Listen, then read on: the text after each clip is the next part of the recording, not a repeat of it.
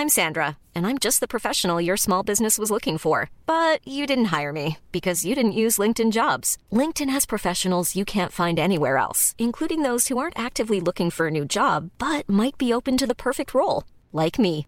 In a given month, over 70% of LinkedIn users don't visit other leading job sites. So if you're not looking on LinkedIn, you'll miss out on great candidates like Sandra. Start hiring professionals like a professional. Post your free job on linkedin.com/people today.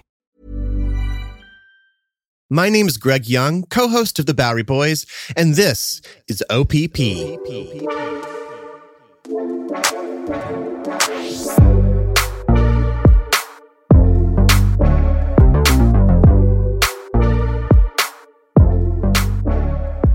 Welcome to another episode of Other People's Podcast, a show that highlights your favorite podcasters and the dope shows they created. I'm your host, Corey Cambridge. Today's special guest is Greg Young, co-host of one of my favorite podcasts, Bowery Boys. Greg, alongside co-host Tom Myers, focus on the history of one person, place, or event in New York City history. They started their show back in 2007, and with over 270 episodes to date, they are widely known as the rockstar historians of New York City. I've called New York City home for nearly 8 years, and this show has opened my eyes and allowed me to appreciate this amazing city even more.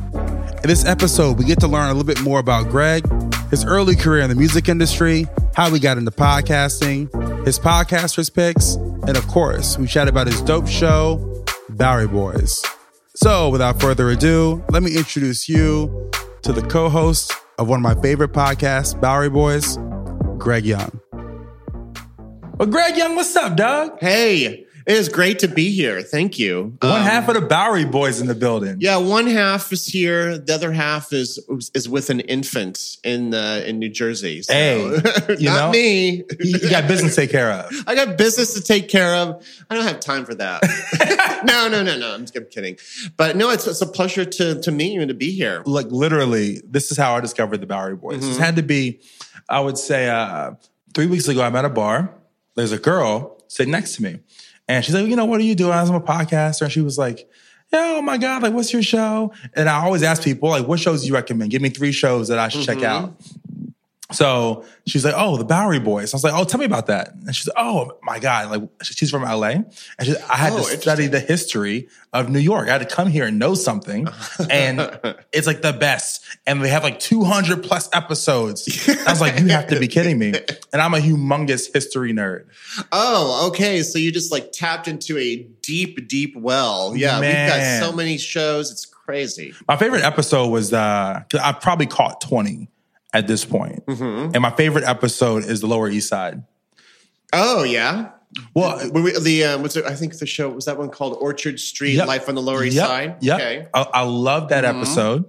And one thing that I learned too about New York City is that we live in this era of fear, of change. Well, every era is scared of change. Yeah, it's just a different kind of change. Sometimes it comes from unexpected places. Yeah. Yes, but right now we're living in this gentrified era of New York. And everyone's like, oh, New York, back in the day, how it used to be, New York, so expensive. But going through the Lower East Side episode made me realize that New York's changed a bunch of times. Oh, yeah. You know what I mean? Like, because there was the German community lived in the Lower East Side? It started German and then it went to the Eastern European, largely Jewish. Yes. And it was the most densely populated area in the world for a decade, which is, now all that we know about our own world today, that sounds really shocking that many people lived in these sort of really, really horrible conditions. But then,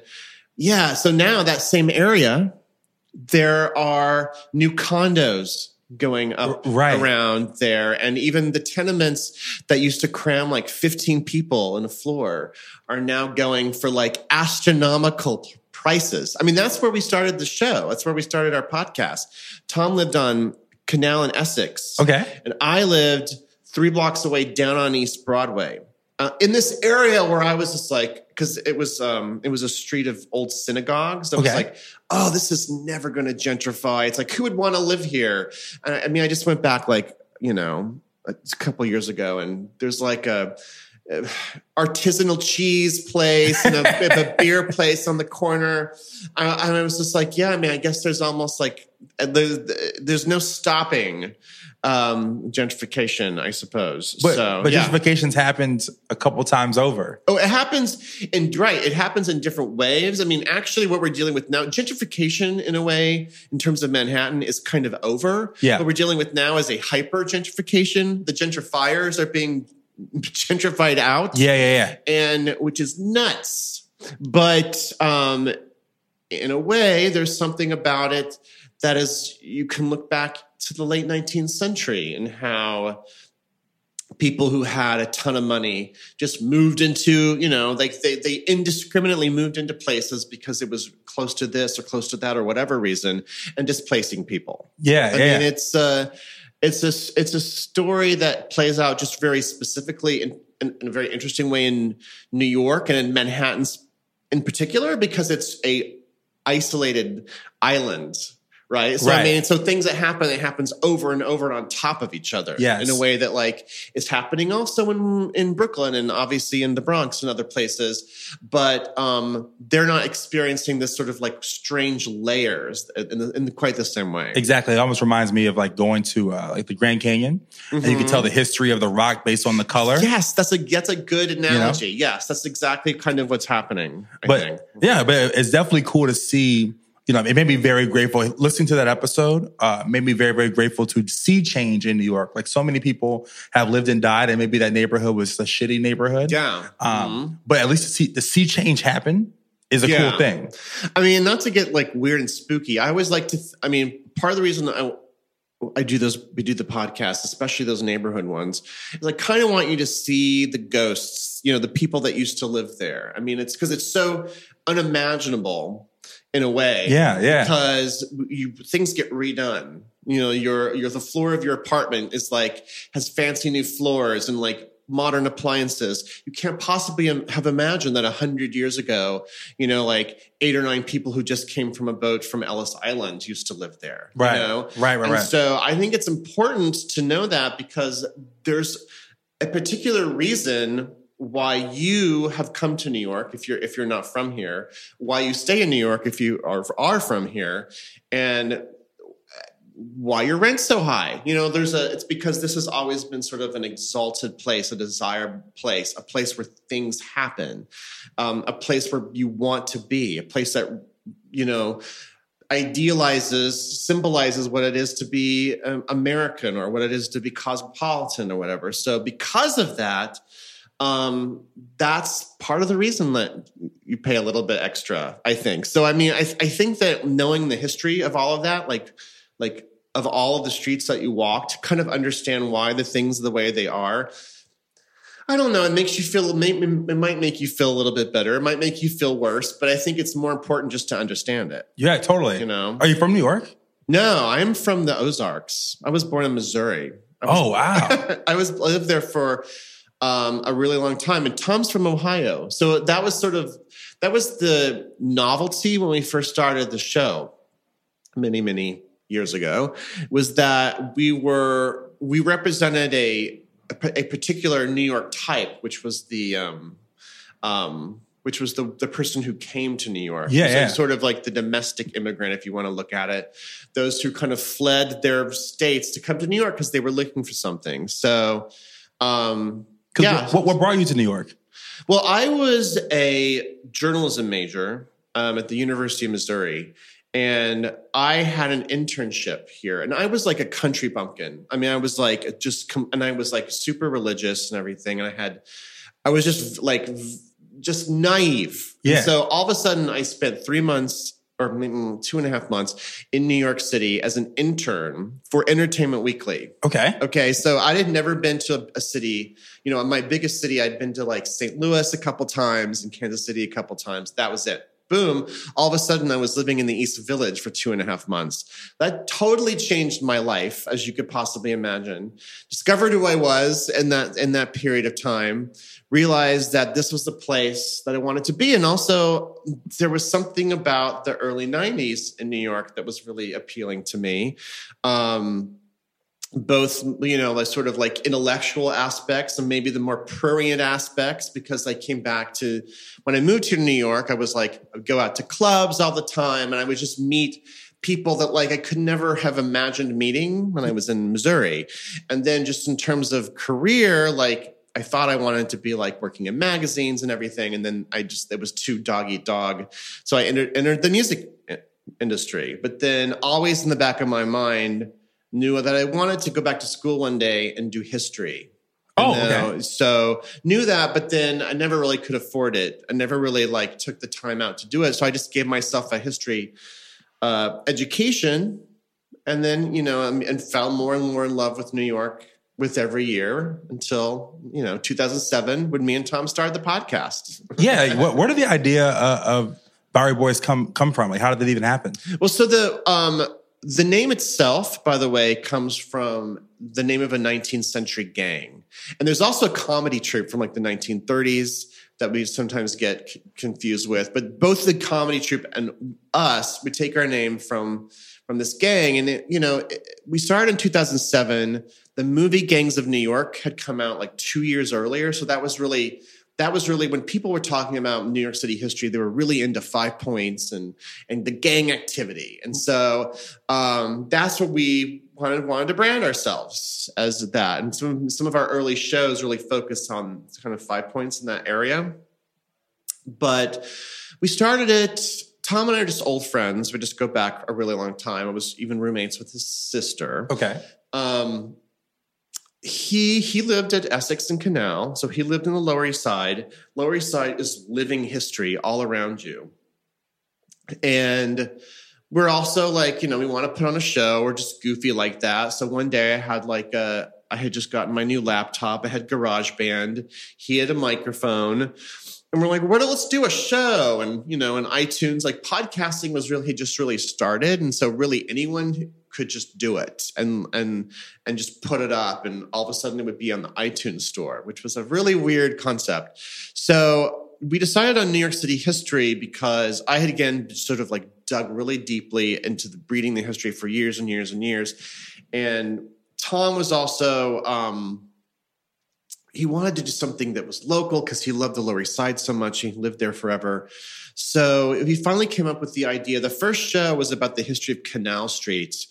And it's not a very good show, but it's sort of in doing that show and not really knowing what that show was, we figured out, okay, actually, what was fun about that is looking into the past and figuring out why it was named Canal Street. It was named Canal Street because there used to be a big old pond called Collect Pond that was down by like all of the Civic Center, like all the courthouses and everything. So it was this big pond, and this where all the New Yorkers got their drinking water. But they also dumped like, horse carcasses in there or whatever. So it got super polluted. The city decided to drain it. And then by draining it, they had to build a canal to drain the water into the East River. And so that's where Canal Street comes from. So, dude, you're just fun to hang out with. Like, well, I love history, and I'm just like in awe right now. This is great. Well, it's either fun or like super annoying at parties. Our joke is that we've given like thousands of New Yorkers reasons to bore people at parties with random trivia that they learned from our show, but we're fine with that. It's okay. Like, how do you get all that research? Like, what goes into the research of your show? That seems very difficult. Yeah. Well, we have kind of a trick that we've sort of honed over the years, which is, and thankfully we're on an every other week schedule now. Yeah. When we did a weekly schedule, what I'm about to describe was impossible. But essentially, we choose topics like maybe 2 months ahead of time. We come up with just a basic outline of the story. Like, I break it down into like 4 parts or 6 parts or whatever. Then Tom and I kind of live with that outline. We do general basic research on a subject, just so we know the whole story. Then we assign parts. So in essence, I know the whole story, but for about half the story, I go really deep into the research, meaning that like this way it allows us to do kind of double the amount of like really deep research. We can find anecdotes and historical trivia that's like was not easy to find, like looking in old newspapers, looking in old books. going to places and everything that way. And then we have a kind of then it's an improvised conversation, and then it's still kind of exciting because I have no idea what he's going to say. Like, I know that he has part 2, like the early 1970s of whatever it is. I know that he's going to talk about that. I know the bullet points of what he's going to talk about, but I have no idea what special little surprises he's going to find. And there's, the best part of us doing the show is finding anecdotes in newspapers or just weird things like that.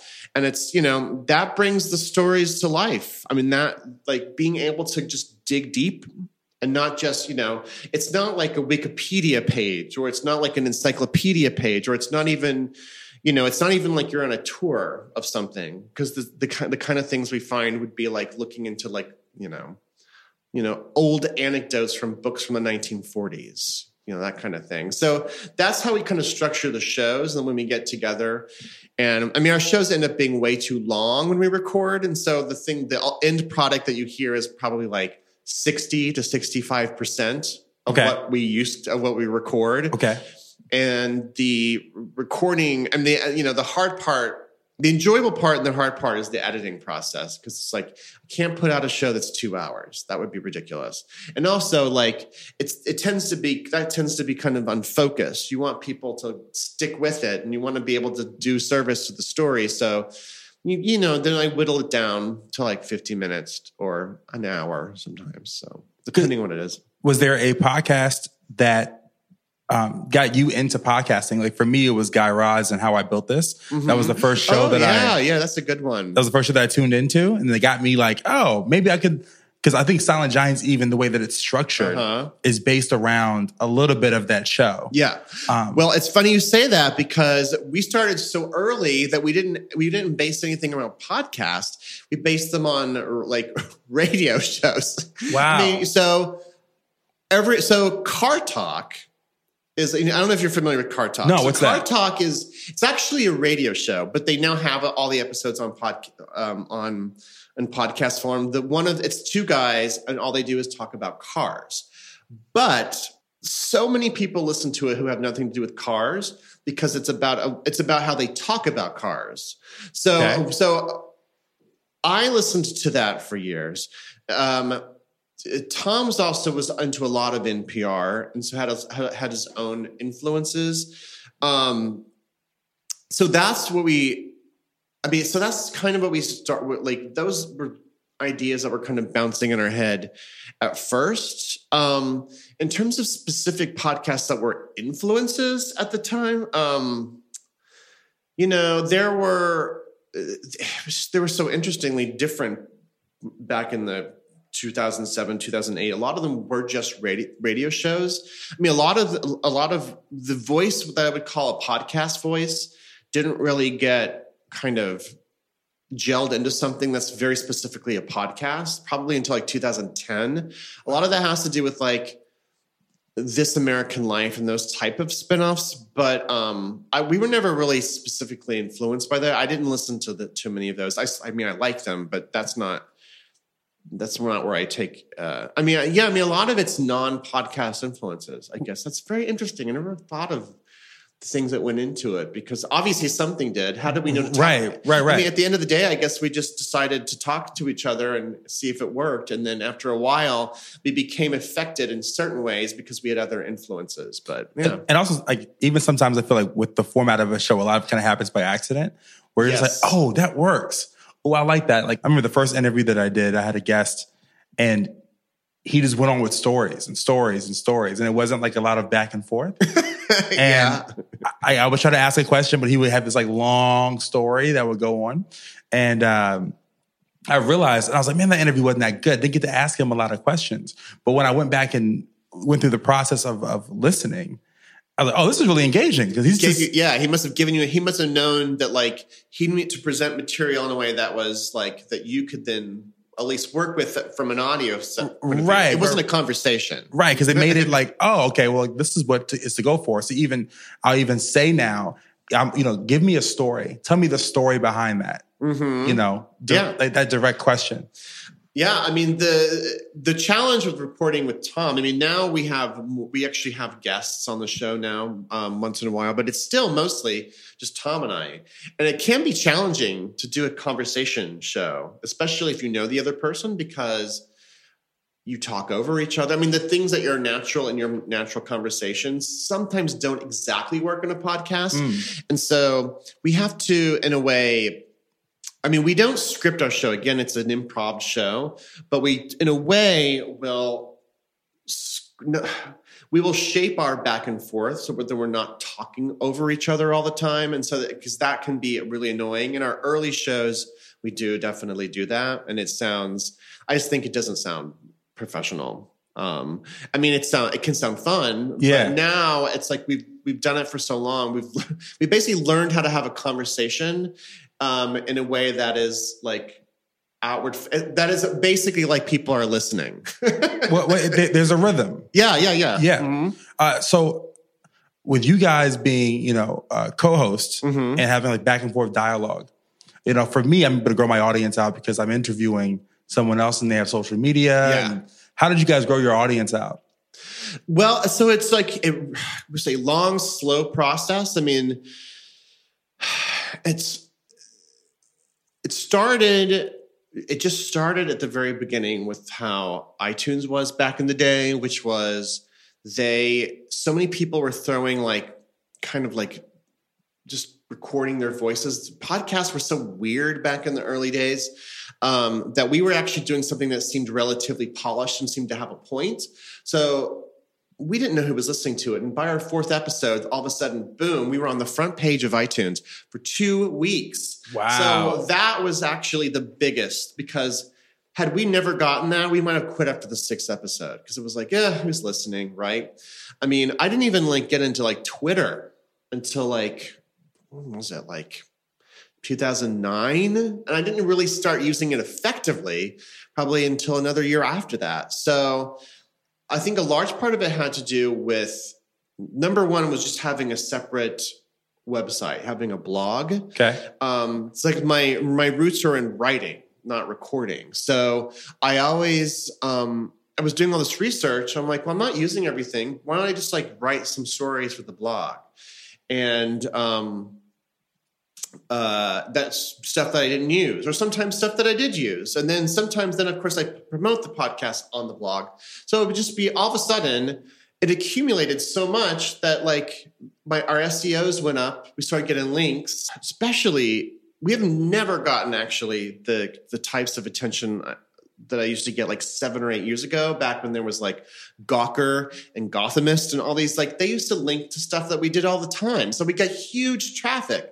So, but that was just writing. But then some people would stop there and be like, oh, there's a podcast. So that was one way. That was another way. That was a pretty big way.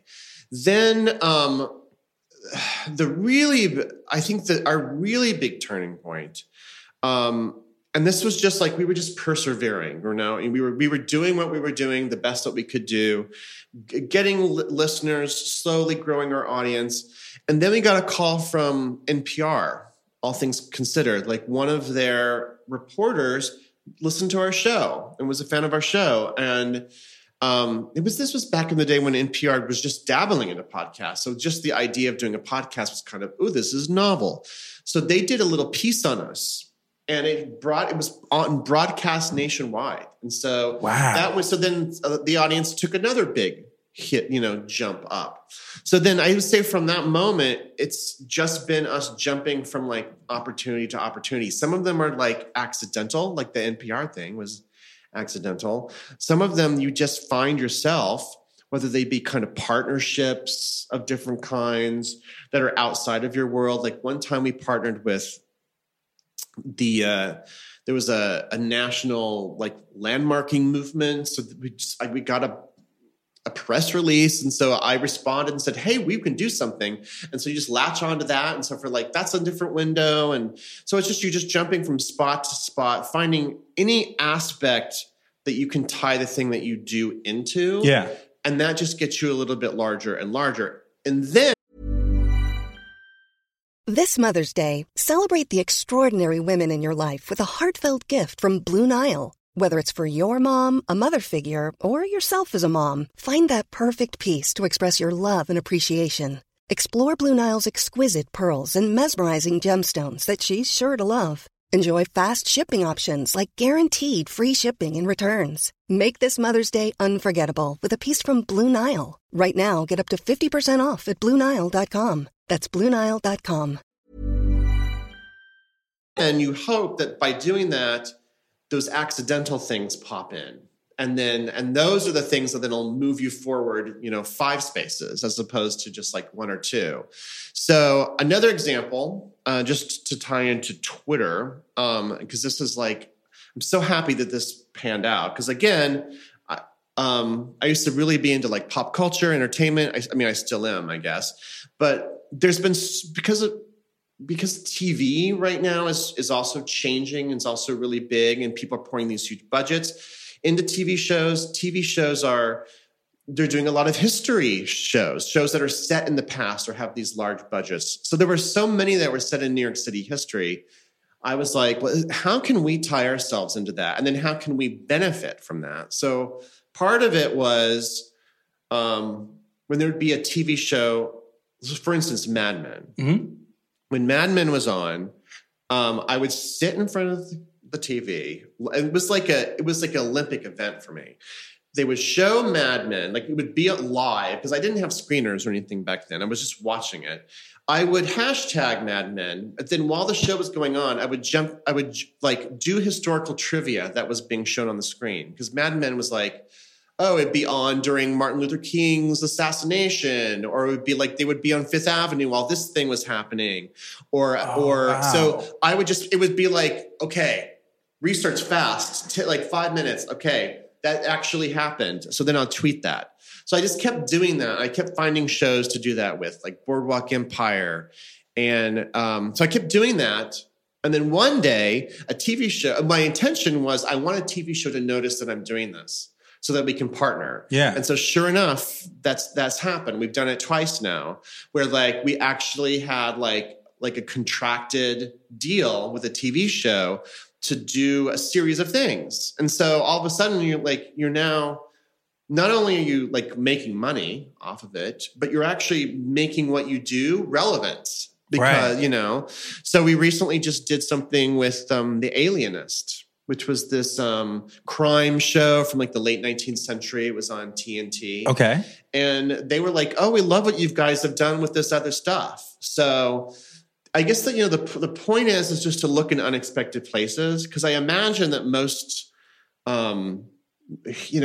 people who are caught up in a world of history, whatever, would never have thought, let me see what's on TV, but like, and then if you see it, like, well, I don't know how I can tie into that. I don't know those people, it's just finding ways to like take what you do and just like, even if it's a stretch, finding a way to attach it to you, and especially on something like Twitter, you can find a huge audience. You can find people who are like, would never know about your show.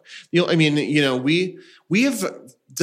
turned people on to podcasts because they didn't listen to podcasts, but then they caught us doing something else. Right. Right. I mean, it's very weird how you pull your audience together. It's also too, what I love about your show is the importance of your show. I think that there's some entertainment that's just like frou-frou. That's like, oh, I'm just kind of killing the time. But I think this will serve a utility that's going to last for years and years and years and years and years. Like the history of New York being preserved, especially I don't know a platform that has at all done it. Like, I don't know a platform that I can tune into and learn the entire history of one of the greatest cities in the world. Yeah, I mean, it's been tough because, politics has changed in the past couple of years.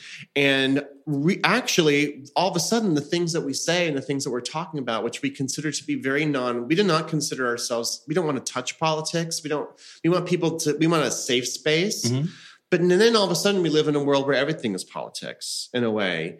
And so we can't just talk about Emma Lazarus and the Statue of Liberty without talking about the immigrant situation. Right. And then without drawing we don't want to draw too many like parallels to modern world, but let the audience decide. You know, I mean, it's just weird now that we'll do a subject and we'll say a sentence and Tom and I will pause and we'll be like, didn't that just happen last week? I mean, there's like, it's so in a way, the history is even more important to understanding how we live today. It cannot just be when you walk down the street so that, oh, I know the history of the street. That's great. It can just be like, oh, I think I'm understanding what it's like to be a New Yorker, what it's like to be American, what it's like to be human, because of these stories. Have you found that people have now viewed you as an expert of New York City history? Yeah, and I think that we are now. The funny thing is we were not when we started, obviously. We grew to become that. We grew to become authorities. But I mean, I would say that an audience will see through you if you don't really know your stuff. I mean, when people always ask me like advice of like starting podcasts, I'm like, you should know, like you should start a podcast on something that you just want to keep talking about. And eventually you'll become the expert. You will have, there'll be a period of, what is it called? The imposter complex. Yeah. Where there's a period where people will look at you for guidance and will look at you for an authority, but you won't quite feel it yet. But then you'll get there. I mean, if you keep talking about it, if you keep doing it, people will in a way recognize that about you before you will. And I think that was the way that, you know, how we were at first. Like I listened to those early shows and I cringe. Because I'm like, but the thing is actually, factually, they're okay. It's just that I remember myself in the situation feeling like I was like treading water. Yeah. You know, and now I know the depths of those subjects in such a different way that I'm like, how on earth did we talk about that back then? But, you know, people will know. If those facts were wrong, people would have stopped listening. But like, it's just, and then once you get that confidence in your show, then that's when your show will like go to the next level. Yeah. I think, because then you'll feel the confidence to blow it out and even make it larger. Oh, were there any mistakes that you made along the way? Like just starting out that you wish like, damn, if I'd only known, I would have done this a little bit differently? Yeah, I mean, we made a lot of weirdly right decisions, which I have to say, which was like kind of accidental. There is a lot of stuff. It has to do with the blog and things like that. I mean, there's also, we should have had more confidence in ourselves earlier on, because there's a lot of things that people are like, oh, why don't you have this? Why don't you have we have a book out that came out 2 years ago. We probably should have done a book 5 years ago. People are like, why don't you have a TV show? Why don't you have this? Like, there's a bunch of stuff that like, we probably should have jumped on that earlier. We should have been a lot more proactive about like what we were presenting was really unique. And I don't think that we quite knew it or knew the contours of what it even was. And I think that we let a lot of opportunities slide early on that I think would have been really beneficial for audience growth. And just for like our livelihood. I would have been able to quit my corporate job faster had I taken some of those. But a lot of it was just like we had cold feet, you know, like if someone calls you up, if an agent calls you up and they're like, I mean, not everything's going to work out, but I think that sometimes you just gotta check. You have to see if that's going to work. You have to take every opportunity, at least when you're starting out. I think you should take every opportunity that you can. You don't have the opportunity to say no. And I think we said no a few too many times at first. Okay. I think part of it was just sanity, but like, you know, if you want to be successful, sometimes you got to like, just, you know, push through the craziness, I think. So what is your favorite episode, of the podcast? I mean, you're over 250? What are you right now? We're at 264. Ooh, who's counting? So, I mean, there's so many that I like in so many different ways. I'll tell you I have to say solo shows and duo shows, because there's Tom and I are most of them, but then I do many on my own. Yeah. So, I have two different like ways of evaluating them. The ones that Tom and I do there's so many that like we have fun stories. Like the telling them are really fun. I always love all the ghost story shows that we do, honestly, because the way we do them, the way we record them are just hilarious. Like we literally decorate the studio in Halloween decorations. And it's like, in terms of, I think the information, I mean, I like our shows on like Robert Moses and Jane Jacobs. Those were the two, basically, like the two voices of the 20th century that shaped our city. Robert Moses was the parks commissioner turned power broker who essentially built all the highways and destroyed a lot of neighborhoods, but built a bunch of parks and is a very controversial figure. And then Jane Jacobs basically invented, she's like the community organizer, neighborhood activist who tried to make things more about neighborhoods in New York. So, I mean, these are kind of like, these are high difficulty shows, I guess. And so I guess I'm really proud that we were able to like pull them off really, really well.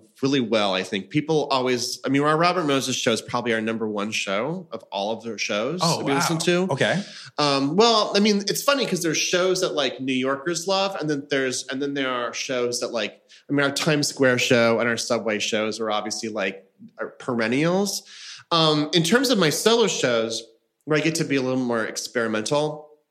And so I before we were recording, I was telling you I used to work in the music industry. So I did a show on the Cotton Club, and I love that episode. And the reason I like it is because all the music that I got to use, I asked for permission for all the music, and I felt fearless. And the thing is like, I want to get into it here, but like, I understand music licensing. It's what I did for a living. So I understand what you can and can't use as a podcaster.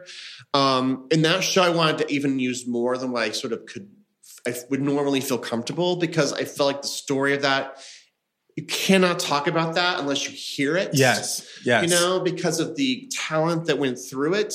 To just have me talking about it, I think would have been absurd. So I just decided, I love that as a thing that I did because of that. I love that episode. I didn't know anything about Jack Johnson.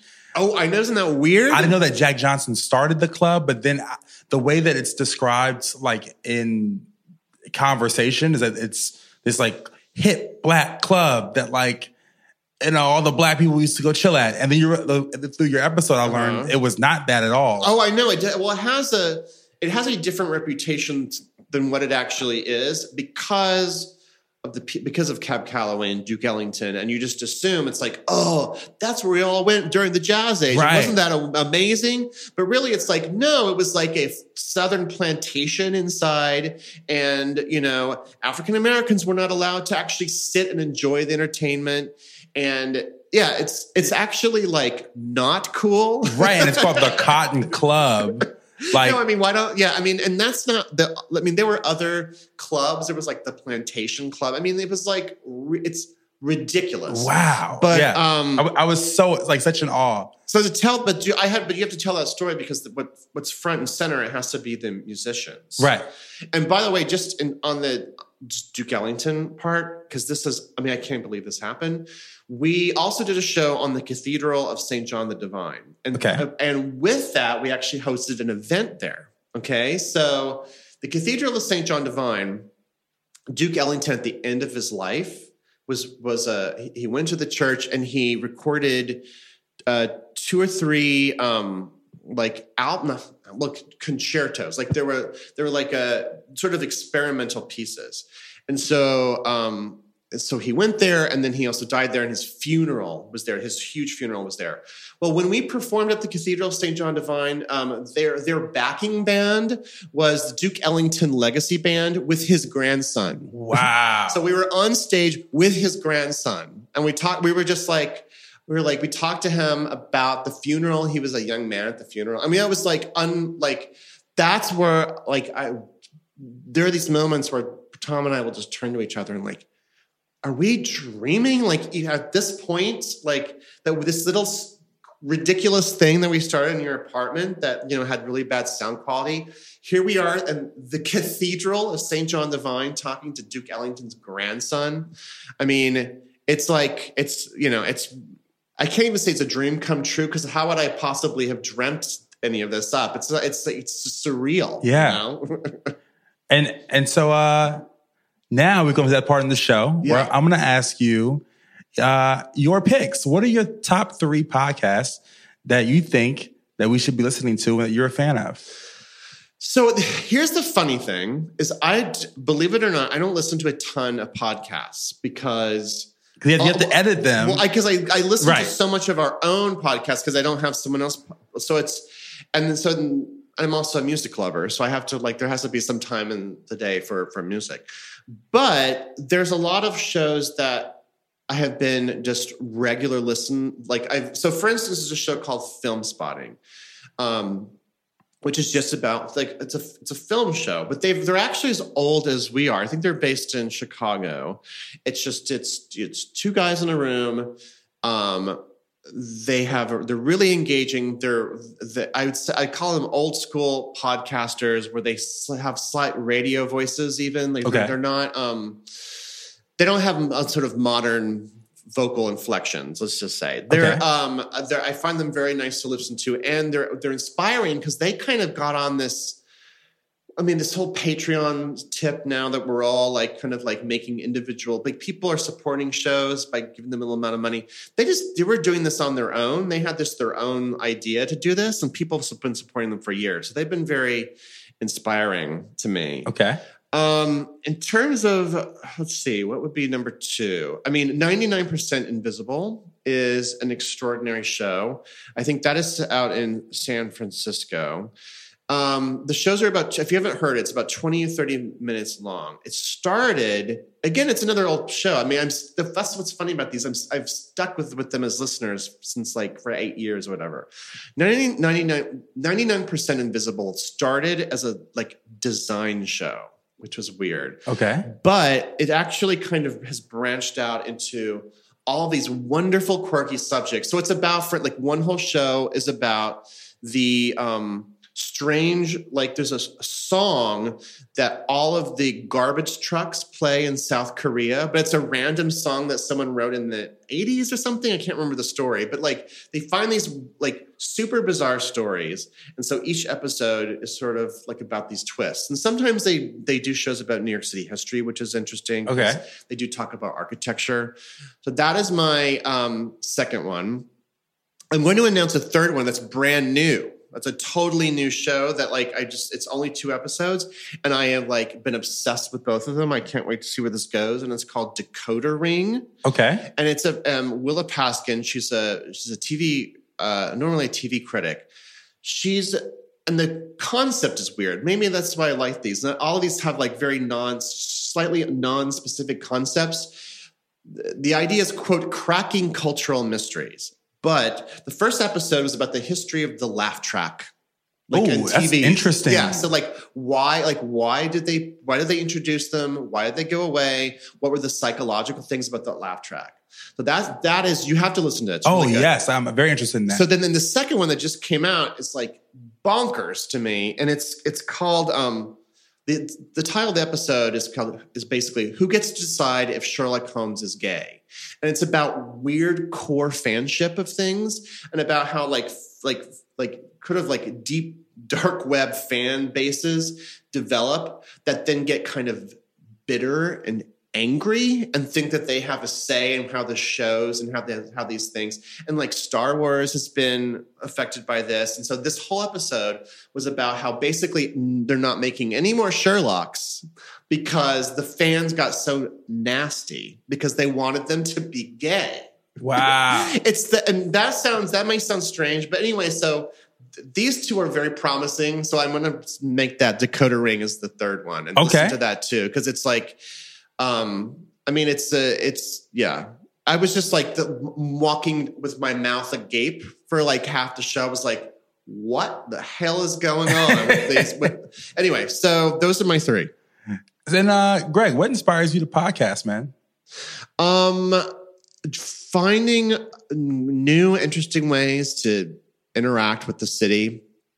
Like, people are always asked, like, do you get bored? Do you think you're going to run out of subjects? I'm like, we have more subjects now lined up than we did 5 years ago, because you look underneath something and you find 3 more. And, again, it comes down to, like, the more I do these shows, the more I understand the place I'm living.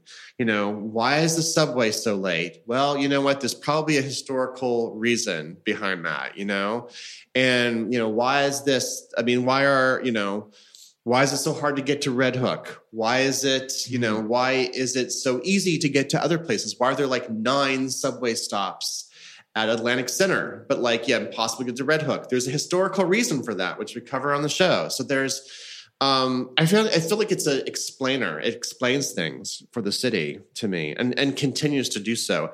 And also, it's been just a pleasure to interact with listeners in emails, social media, at live events, which we hope to do more of.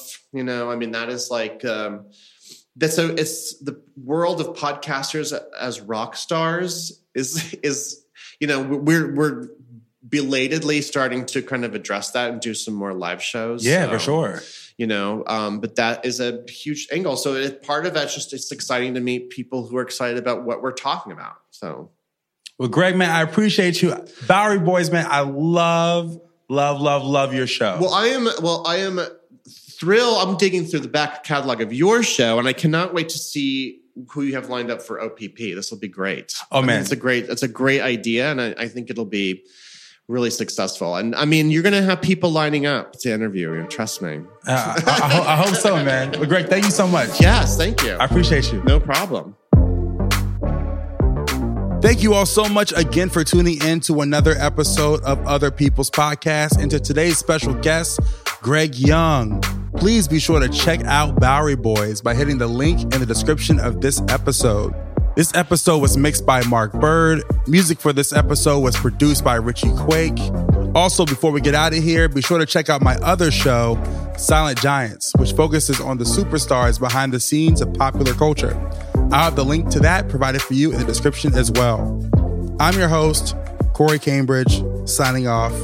Till next time.